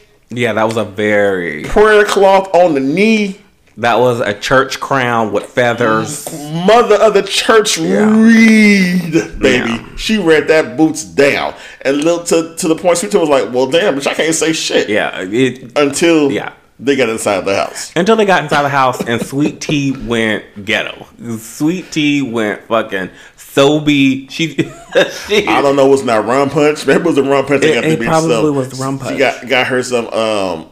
got her ovaries some boof. So Sweet Tea's perspective was she doesn't feel that it's fair because it is Jackie. Everyone has to tiptoe around the Hilton Head scandal situation. Right. Whereas when she was engaged to Dr. G, everyone wanted to talk about Quad and it was free game and everyone talked about it ad nauseum. So she doesn't feel it's fair that because of who Jackie is, everyone has to stop talking about the affair. This new bitch who ain't got no fucking money, who just married a small dick nigga, because the people and the mistresses have talked about the shit. You over here trying to give 2 cents in. But what did it for me is when... Again, because Curtis is like, listen, we here for fucking friendship. Yeah. If y'all gonna do some bullshit, we gonna fucking leave. We ain't got time for that. But Sweet Tea goes off and is like, because Alicia tried to calm her down. So Alicia's the doctor, that husband is Nigerian, and he, thinks he's the ruler of the world and everything. She's trying to tell Sweet Tea, like, no, calm down. And she's like, no, fuck that, I'm tired of being quiet. Like, she needs to be on the hot seat too. And then she tells Jackie. Well, Jackie first says, well, what do you want to say? What do you want to tell me? Right. It's like, my dear. Very calm. She's a baby girl. Very calm. She's a baby girl. Yeah, she baby girl, but not at that point. But she was like, what is it? And then Sweet Tea was like, you da. Fuck you, bitch. Baby, everyone clutched their pearl. Because I clutched my pearls. But the thing is, Jackie didn't. Jackie just looked dead. Jackie looked and said, baby girl, I'm going to handle you later. Jackie didn't flinch. Baby, Jackie looked like, who this bitch talking to? Jackie just like nodded her head like, mm-hmm. Now see, and when we watched this in real time, I said, I wish Jackie had a daughter or some nieces, or I wish I was one of her nieces or something. Because all she had to do was fucking call the phone, say, come up to here and say, this bitch called me a bitch. We rolling up, I'm getting everybody in the motherfucking car. We high-fiving and shit. You know what I'm saying? We driving because we gonna fuck this bitch up. How dare you call Jackie a bitch and then say, fuck you, bitch? Like, Jackie, you would never. What the fuck? So I was taken back. I'm sorry. Everybody was taken back, especially Dr. G, who kind of pulled her to the side later when they were privately in their bedroom and was like, yeah, I don't want to see you that mad, like, because it made that's not the type of energy that this group has. Even with Phaedra, her fucking blonde ass, like Phaedra looking like, wait, what? Like, we doing this? Like, you can't articulate your words. Like, you gonna say like she a bitch off the street? This ain't married to hip hop. For real, you on the wrong show, boo. But yeah, she thinks but this needs to be the first and last season of Dr. G and his little sugar baby. Because that's it. And so we basically wrap up Married to Medicine with the ladies go golfing and the guys go to a cooking class. We're still in Hilton Head for a few days. And to the point where Sweet Tea has now slept off the rum punch or what have you, whatever. And she tries to apologize to Jackie in the car. Yes, she does. And she said some shit. And Jackie just basically gives a read like, like, I ain't really fucking with you. And to the point where Sweet Tea turns to Heaven. He's like, did she accept apology? She was like, no. She said it as clear. And was like, nope. As Jay. And if you've watched this show for any amount of seasons, you know that she is dead to Jackie. She is on arrival. DOA. She is gone. Like, unless it's a medical emergency, Jackie ain't fucking with you at all. Like, you better get your husband because he went to med school. But yeah, let's see what happens next week with these girls. But Sweet Tea, baby girl, you need prayer. Now that who is definitely not receiving a second season. I can tell you that. She needs prayer. So, all right, now we're going to travel on down to Married at First Sight. Because the people did a couples retreat and there's no couples. There's only one fucking couple on this fucking show. And they're barely making it. Barely making it because he left the bed. He left the bed to go get in a man's bed who wasn't there. I secretly think he has homosexual tendencies. Like, there's guys out there and they like watch different porn and it's like fuck cunts and they're like violent and then like you see like images of dicks and they want to watch that. I think he's one of those guys.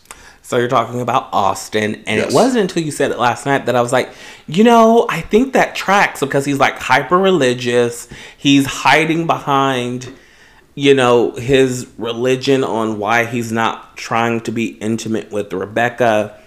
And, she constantly talks about how she wants to feel wanted, and Austin is not doing it, but they're aggressively in the friend zone. They enjoy each other's company. Yes. But when it comes down to slapping skins, nothing has happened yet, nor has it gotten close. And we see this week when they are at the house of some football player. And he was completely excited. He's like, I want to sleep in the man's bed. And it's like, that's why I was like, I think you one of the bros. That's like, which is fine. You want to jack with another man. Yeah, circle jerk. I'm here for all right, sure. But, when you're saying that you're straight and you're marrying a woman and you're not making her feel remotely desired, that's a problem. Yeah, it's kind of an issue. That's kind of an issue. So, we started with Austin and Rebecca because they are literally the only actual couple on this couples retreat. Only couple. The only couple. Everyone else is either disarray, this dissolved marriage. Yeah, everyone else has either dissolved. Their marriage has dissolved officially, yes, or as in the case with Emily and Brennan, just friends, starting from zero. Let's just be friends. He was so happy to get his own goddamn room in that fucking vacation spot. The way I tell you, he does not like this woman. But I tell you who he does like. He likes Claire. I believe so. Is that her name, Claire? Yeah, Claire. Oh, shit, lady. I've felt chemistry, and I said this when we watched it. I've felt a chemistry between Brennan and Claire. And Claire tries to pretend, she's the therapist, so she tries to be the earpiece for all the other couples. Meanwhile, her relationship is a fucking bag of dead turtles. But she tries to be there for all the other women. Yeah. And I feel like, I don't know, just whenever she speaks to Emily about Brennan, I feel Claire just, and correct me if I'm wrong, but Claire just got a Jezebel spirit. She just, I feel like Claire, she's got like a low key, like, girl, he ain't here for you. Y'all need to figure it out. You're too good for this. Meanwhile, she's like blowing Brennan behind the production van. I don't pick up on that, but I can see where you can go with that. So it's not far fetched. It's the highlights. It's the highlights. Only sluts have those skunk stripe highlights. I'm sorry. That's a slut from that's a slut from the 90s. Just a fucking frosted tip. Yeah, I can see where you're going with that. But yeah, I don't think that's what it is. But I think with him, you see him, he lights up when he is engaging with her or hugging her. Like, it's a complete different energy he has compared to Blondie, Emily, and everything. Emily, yeah, but he can't fucking stand her. He can't stand her ass. He's like, okay, but Lauren, who is the angel, who is the miscongeniality of this entire season, easily. I hate that they have to force her to be with fucking Orion. Like, this is forced. Like, they should not be around each other. I don't want to be around you. You have gaslit me so fucking much. You have twisted shit. You have acted completely different because to what you say via the after party, which we don't watch the after party, but now Davion will start watching it so we can have another perspective on the show. She talks about him doing shit for the cameras, which all these niggas kind of do, and then he acts completely different when the cameras are gone. He completely ignores her, is what she says. Once rapping is done for the day, he completely ignores her. And I can see that because he looks like the type of girl he wants to save face. He doesn't want to look like something bad. He is a manipulator, and we saw this play out with the comment that she reference about a Native American red face. Red face, yes. Yeah. And he just milked that till the cows came home, and he negated. And I need someone to call him out because she asked you, "Have you ever said nigga?" And he said yes. I need someone to play that back and hold his feet to the fire. Or he tried to hold her feet to the fire about red face, and I'm not gonna get off of that until it happens. I'm on my Monique shit on that one. I agree. I hope that happens during the reunion. Someone actually brings that up. But this week, the couples retreat, I mean, it pretty much is everyone contractually obligated to be there, and you feel it. You want your paycheck, you better show the fuck up. Right. Because there's no reason why Lauren and Orion needs to be there. As much as I love Lauren and feel like it's a breath of fresh air every time she's on my screen, I personally prefer if I didn't see her the rest of the season than to see her being forced to interact with Orion. Because she even says, I believe it was to Emily. She said, I don't see any purpose engaging with him anymore. It's nothing there. Yeah, it's not serving to me. And one of the clips from next week, Orion gets into his Orionism where he's like, I just miss us. I miss our energy. And I miss just talking to you. Sounding like fucking Michael Jackson. And she's like, I call bullshit. She literally says, I call bullshit. It's bullshit. Because it's like, what the fuck? She's like, I'm here for the girls. I'm here for the girls to be a girl's girl. Yeah, that's what she said. Anything other than that, no. Like, I don't want to talk about us. There's no working nothing out. There's no understanding where did we go wrong? Right. No fucking where, because you an asshole. You are a narcissist who cannot take accountability for the shit that he has done and said, and you took something that someone said innocently, referring to your face because you were in a fucking jacuzzi and you looked at red, you dumb bitch. And she just mentioned that and you went completely left with it. So, to hell with you. I agree. Now, moving on to a couple that actually is happy to be in each other's presence, Michael and Chloe. Are they? So, I mean, one more so than the other, and I'll tell you why. Michael and Chloe are now back from their what looked like 2-day honeymoon up the street from Denver. Oh shit, we're talking about old boy trying on her Pearl. Okay. Yes. So Michael, if Bruce is a little out of it, he usually falls asleep around the midpoint of Married at First Sight. The last 30 minutes I'll make doze off. So, he may be a little foggy on what I'm reporting. But Michael and Chloe, they move into their apartment, the same building that everyone else is in. And Chloe shares how she is a deep introvert. And usually after a vacation or going somewhere, she likes to have a day of decompressing alone in her apartment where she can rejuvenate. And she said, now I just have to decompress with my husband. So you can relate to shit like that. I can absolutely relate. Everything. That's why I don't think that she's a bad person. I don't think that she's not into him. I just think that she needs her rejuvenation time. And it's not from a standpoint of, I need a break from this person. She just needs to recalibrate and get her energy back up to a sustainable point where she can present her best self to not only Michael, but to the fucking production. But you also are in a new situation. You're married to someone new. True.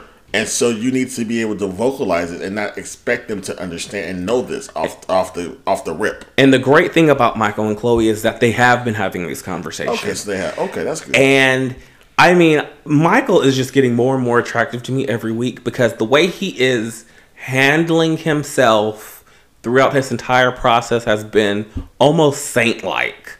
Because she did have this conversation where she's like, I'm sorry, our first night was probably not the best, but I just was, in a space where I needed to, get my shit together. And he was like, I'm in the same boat, but I'm just reacting differently than you. So I completely understand where you're coming from. I support you. And, if you need me, I'm here. If you don't need me, I'm here.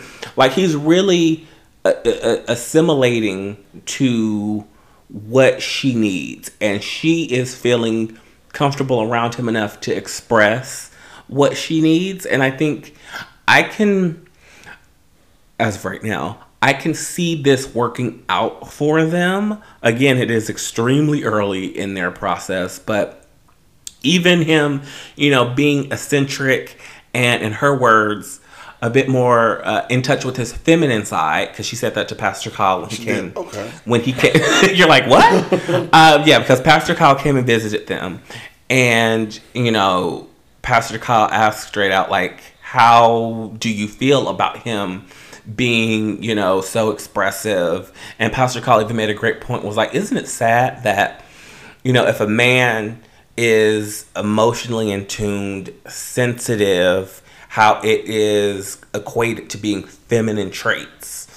And she was like, yeah, like it's, it's not great, but he is someone that she said she would have never went up to in a bar or saw for herself. Right. But she said, I did see that part. What your eye was open for that. But she did say like what she normally has gone for hasn't worked for her in the past. So she's she's open. She's open to the universe. Exactly. She's taking this process for what it is and putting her faith into the experts with. And that's anyone should when they go through this. I mean, but when you do some other shit like, I can't believe they paired me with this person. It's like, well, you clearly can't find a mate yourself, so you went on this show for a purpose. Like, come on now, let's not do that.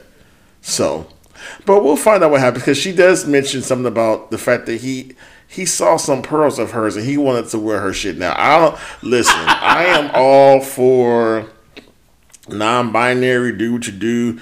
You know, you have to find someone who's accepting to that, and there's nothing wrong with someone saying, hey, that's not my bag, right?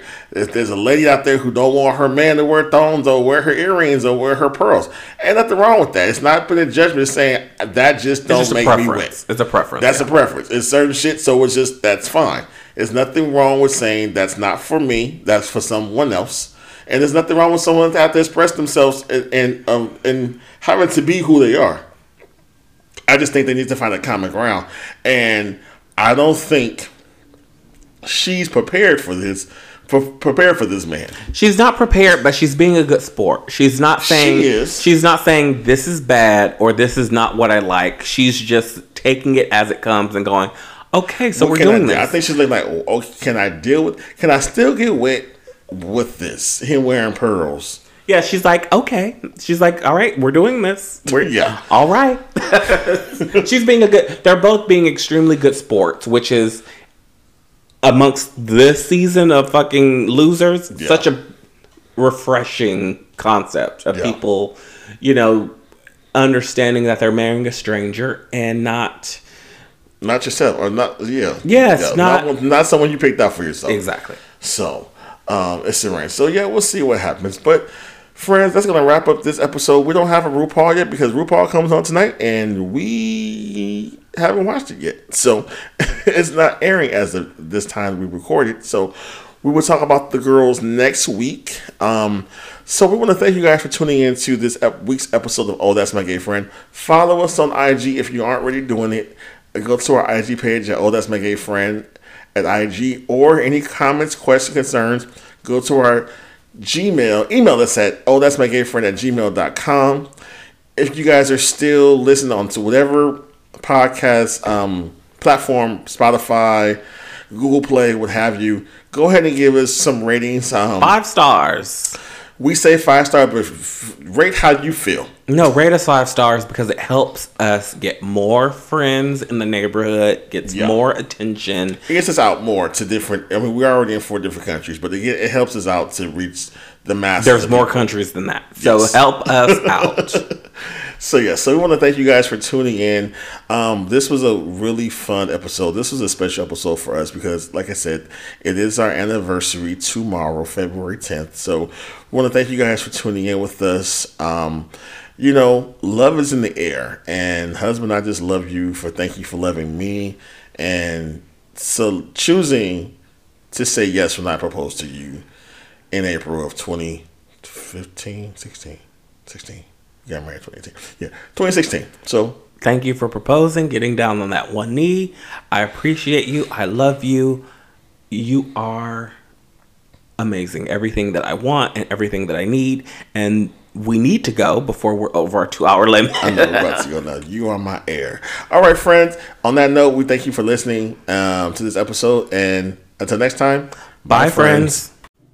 Today's episode of Oh, That's My Gay Friend is brought to you by the letter A. Hey, listen. Did y'all really think we were going to teach you guys something? This podcast is just to have a kiki with my husband. Tune in next Friday for an all-new episode of Oh, That's My Gay Friend. Follow us on Instagram at Oh, That's My Gay Friend, or email us your questions at ohthat'smygayfriend@gmail.com. Until then, see you next time, friends.